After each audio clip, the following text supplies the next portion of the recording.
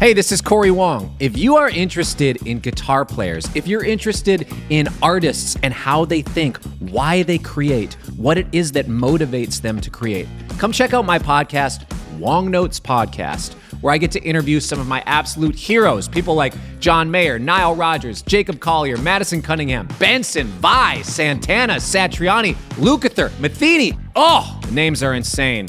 Icons of the guitar, icons of artistry and creativity. I absolutely love sitting down with these musicians and getting to ask them about their creative process and get into the details of why they do what they do. Check it out, Wong Notes. Listen now wherever you get podcasts.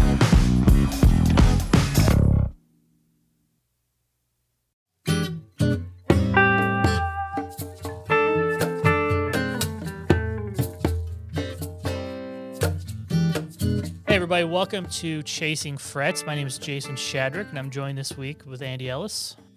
Hello, everyone. And as you heard, John Pizzarelli is our guest this week, and we are wrapping up this week, which has been such a fun week, with a real deep dive into bossa nova guitar and how that's influenced and how he learned about it. Yeah, and I have a soft spot personally for bossa nova because the harmonic borrows from jazz, the technique borrows from classical, the rhythms are unique to Brazil and all the history behind that. And we get a master class in this podcast about how to start approaching bossa nova guitar if you've never played it. And he even pinpoints it down to like the section of highway outside of New Jersey where he really got bit by the bossa nova bug, which is a really cool story. Yeah. So you can hit us up at Chasing Frets at premierguitar.com for any feedback or otherwise. And dig into this final episode with John Pizzarelli.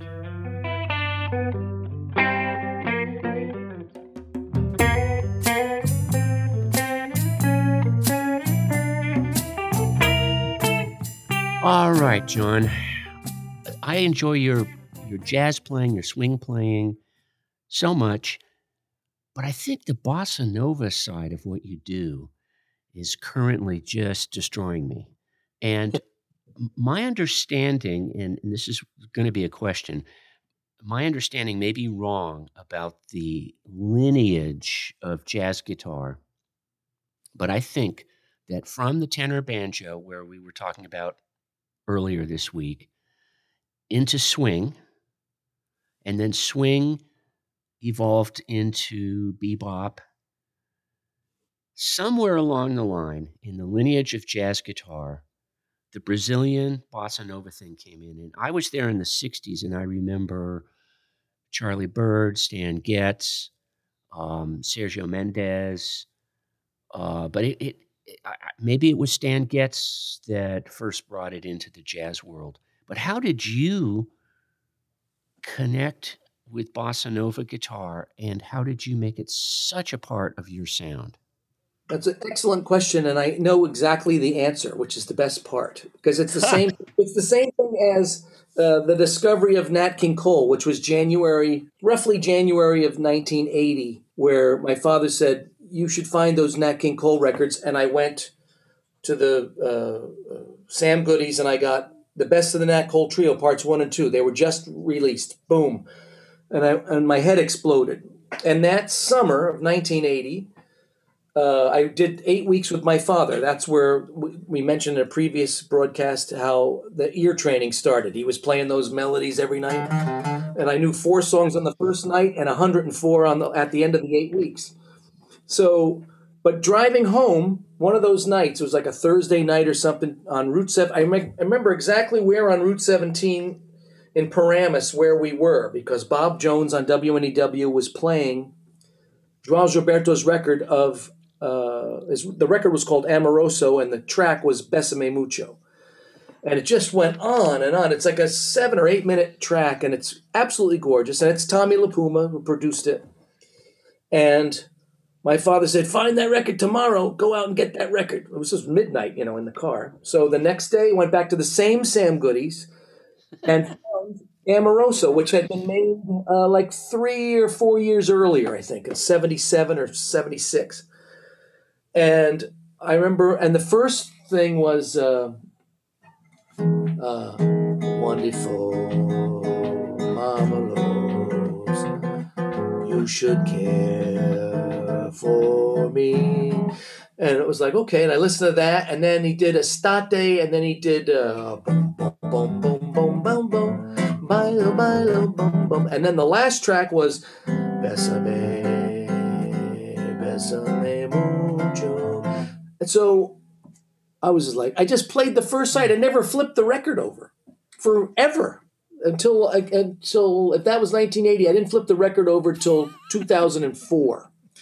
I just listened to that one side because Daniel Jobim said, my grandfather's songs are all the second side. You missed the best side of music, because Wave and all Camino Cruzados and all this stuff. And Triste, I think, one side. It's a great second side. So, but what I did was I was going, what is he doing on the guitar? Yeah. And that's the thing that I wanted to learn. And so when he was going,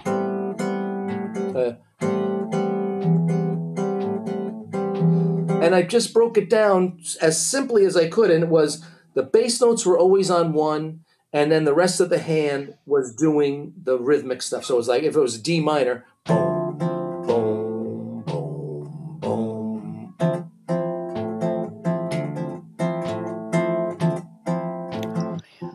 And if you speed it up, boom,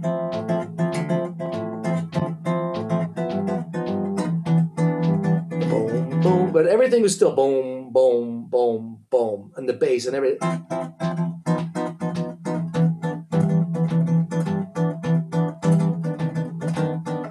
So that was basically my class was just listening to that record and going, oh, what is he doing? And then I translated to the 7-string because there's a lot of great. Always the fifth in the bass on those two, which is,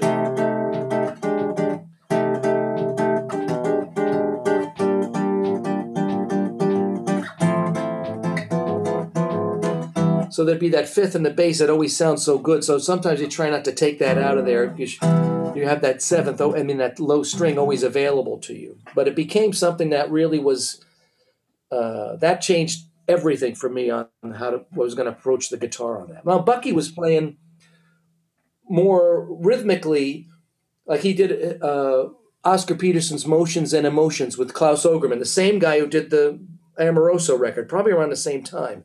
But Bucky would be like,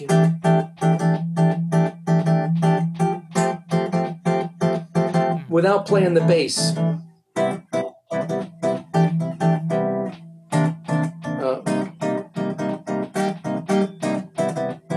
So he'd play everything at once, on the top strings, and sometimes work the other things in. It wasn't as it was a different style. It wasn't the same style, but so that's where we crossed paths. But it became an extension of his classical guitar playing that he started to play on all the bossa nova records in that day. So my thing was to learn what does he do, what is João doing, and that'll help the way I'm going to sing and play, because it was about being that. The guitar is going to be the orchestra that supports my singing. Was your right-hand technique, your fingerstyle right-hand technique, already apparent to you when you got into bossa nova, or was learning the bossa nova style part of how you developed thumb, index, middle, and ring finger technique? I think it was more like I had a poor technique for it. And I thought that once I learned what João was doing, then I was like, it made more sense to me. I think what it did was it would sort of be like saying there were a lot of, I got my musical ducks in a row. I felt like, boom, boom, boom. It made it work easier, and it made more sense, especially in a rhythm section. That way I had the bass could just literally, the bass didn't have to. Even the Duca de Fonseca said to my brother on a date, he goes, Martin, you don't have to go ba-boom. I'll do ba-boom. You just have to play boom, So he was like, ba-boom, ba-boom, ba-boom. The bass drum's always going ba-boom, ba-boom. So, the thing that validated it for me, was when I made my bossa nova record for Telarc that Russ Titleman produced. we had Paulo Braga on drums, who played with Jobim, with Antonio Carlos Jobim. And so I said, it was the first question always was, whatever I'm doing, is it right? And he said, don't change everything. He goes, it's like an airplane. It's like 747. He said, kept saying 747, it's taking off. So, and it's the same thing. We made a bossa nova record with Rosie Clooney, and Paulina DaCosta was playing the percussion, and Jeff Hamilton was the drummer, and we both were we'd go to Paulinho and say, is this right? And he'd say, don't change, everybody's okay, because Jeff, same thing, was like studying what the bossa nova guys were doing, just like he would study what Don Lamond was doing, So we had that kind of idea and it became fun to make those records with those guys, That was always so exciting to play those rhythms with those drummers, with Paulo and Duduca. It was always exciting. It was a real eye-opener for me. I had first heard bossa nova guitar played by Charlie Byrd on record. But then in the 70s, I'd say mid-70s-ish, I'd go visit my parents, and in Annapolis, Maryland, the King of France Tavern, Charlie Byrd Trio, his brother Joe Byrd playing bass and Charlie playing his nylon string guitar through a Baldwin amplifier with the push buttons, and to see, he really had great classical technique, but he also was very bluesy. He had that same kind of Herb Ellis, I'm playing blues lines, and somehow he managed to wrap it all together. And I'd sit at, this tiny little, it's a bar. They played there. Yeah. Okay. So, and I'm sitting there just going, I'm a guitar player. I don't know what you're doing, but it's amazing.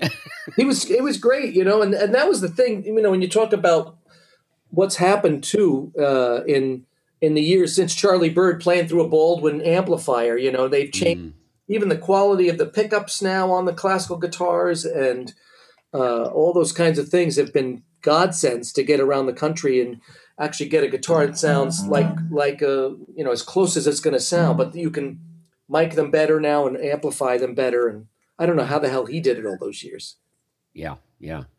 And quick question about your nylon string 7-string, because, okay, we're used to steel string electric guitars, hollow body or solid body being 7-string, but not until I started getting ready for this podcast did I realize that there was such an animal as a 7-string nylon, and you're holding it, right now. Mm-hmm. But also I examined some of the photos of record jackets of yours and on your website, and I counted the strings. Dang, there's 7 strings there, and it's nylon string. How? Is this a thing, or did you have to get it custom made, or what? Oh, yeah, I actually originally, that was the thing. I guess in the mid '90s, we had 6-string classical guitars. My father had a couple of good ones, a Papazian and a Rubio, that we would play around the house, and they were 6-string. And then as I got to be, had the resources to say, who's making a good guitar? My friend Rick Hayden said there was a guy in St. Louis named John Higgins, and he made these really nice nylon classical guitars with a little cutaway, and they sounded great, and they really played well. And then as Bill Mole started making my guitars, he was in Springfield, Missouri. Mm-hmm. The one that I'm holding, and I wanted to look like one of João Gilberto's guitars, but I wanted to connect at the 14th fret, so I got a little more space, but no cutaway. Because I love the look of João playing by himself, just playing those songs on a little, with his little footstool and that kind of thing. So Bill made me this guitar, and it's really worked out well. I put a little RMC pickup on it, and it sounds great. So it's been, and Rick also gave me a couple. There's a string company out of Italy, and I can't remember their name, but they're really good nylon strings. They sort of even changed the make the guitar sound a little brighter, which is nice. And the 7-string, I think Hammacher, I forget the name of the two. But we're just constantly trying to find the right strings and things that'll work well, and I think we have with this guitar. So it's Did you ever go through? We normally don't talk gear too much on the podcast, but did you ever go through like a phase where you're experimenting with like pedals and effects? In my late teens, early 20s, I had my little Boss, that silver gray Boss box that fit 5 pedals in it, and I always thought, I did have a time when I thought that the equalizer might help for the guitar for some odd reason, but as I got even older, in my late rock and roll years of my 20s, I just would plug my Fender Flame right into the Mesa Boogie, because that SOB amp, you could go to set it to 6 and it would be clean, and then you could put your volume up to 10 and it would overdrive it sort of the same volume. So I sort of liked the natural sound. I started to really dig the natural sound of the guitar. So I got away from having anything on the floor in front of me. I like the idea of trying to plug into an amp and just getting a sound out of the guitar. So, and I don't even use reverb. I mean, even when I was live, I don't use reverb on the guitar. I just plug it in and go, so one of those things. But I tried to make it as simple as possible. I think I've seen other guys do stuff and I go, well, that seems to work, but I'm 60 now, and if I start trying to experiment, I'm just trying to get the guitar in tune, It's the hard Jim Hall came to the whammy pedal late in life. There's still hope for you, John. That's right. And he still had those old amplifiers, though, too, which were great. I remember one time seeing him at the Blue Note with Charlie Hayden, and they were just playing duo, and he was plugged into a Fender Deluxe reverb or something, but the volume on his guitar, the volume knob was all the way off. He wasn't even playing through the amp. He was just playing his DeQuisto or whatever just through the. It was incredible. When he's 3 feet in front of you, and you're like, "That's the sound." That's the sound. Right. That's what I thought when the first time I saw him. I was like, "Oh my God, that's what everybody's been talking about." And it was exactly what had been explained to me by my friends. Well, you got to go hear Jim Hall, and I heard Jim Hall. Oh. That's what it is. It was amazing sound. What's your favorite Jim Hall record? It's a good question. Actually, I think maybe the one he made with Bill Evans might be the one. Which one? That's a good question. He made 2. There's Undercurrent and Intermodulation. That's a very good question. You know what? They're both great. I mean, yeah. So I mean, anything in there is good. I love the way he played. There's a Quincy Jones record that he's on that he sounds real. Smackwater Jack he played so great on, and there's also I think one with Bill Evans where they're in a group with Zoot Sims and Bill Evans too. But I'm still trying to conquer George Barnes. They still my country guitar is my favorite one. There's some really good George Barnes records. So what do you have coming up? We've been locked down. You said you've been working on some Metheny tunes. Are you putting a Metheny record together? I am. I recorded here 14 Metheny songs, and I would record them here and send them out to my buddy, and he would mix them for me. Just be this guitar actually, and he would sort of shine it up and send it back to me. And so that was a project. I just didn't think it was going to be anything, and then it became something. I was putting up. Some of them, like James and Last Train Home appear, and Phase Dance appear on my Instagram thing. Mm-hmm. And he said to me, "Don't put any more out there. This is too good." He said, "Let's make the record. Why don't you do it?" So I started, and I think my father, in his passing on April 1st, managed to get Pat Metheny actually wrote me a condolence letter. And I wrote him back, and I said, I've been working on your things. Because I think Pat Metheny was really has been somebody I've been chasing since 1976 too. And I sent him 1 or 2 of the things that I did, and then he sent me the lead sheets. He said, "Here are the lead sheets of some of these things if you really want to look them over." So that was a really big thing to get the actual music from the composer, and then to work all those things out. So we've been in touch here and then, and he's just I still can't believe I write him once and say, "Thank you for that." It's he's such a genius. And so I've been doing that. And then every Thursday I do my Facebook Live concerts at 6 o'clock Eastern. So, well, thank you, John, so much, man. It's been such a treasure to hang with you and have you play a little guitar for us. Well, I appreciate your time, and I'm sure it's a good break between McLaughlin and Knopfler.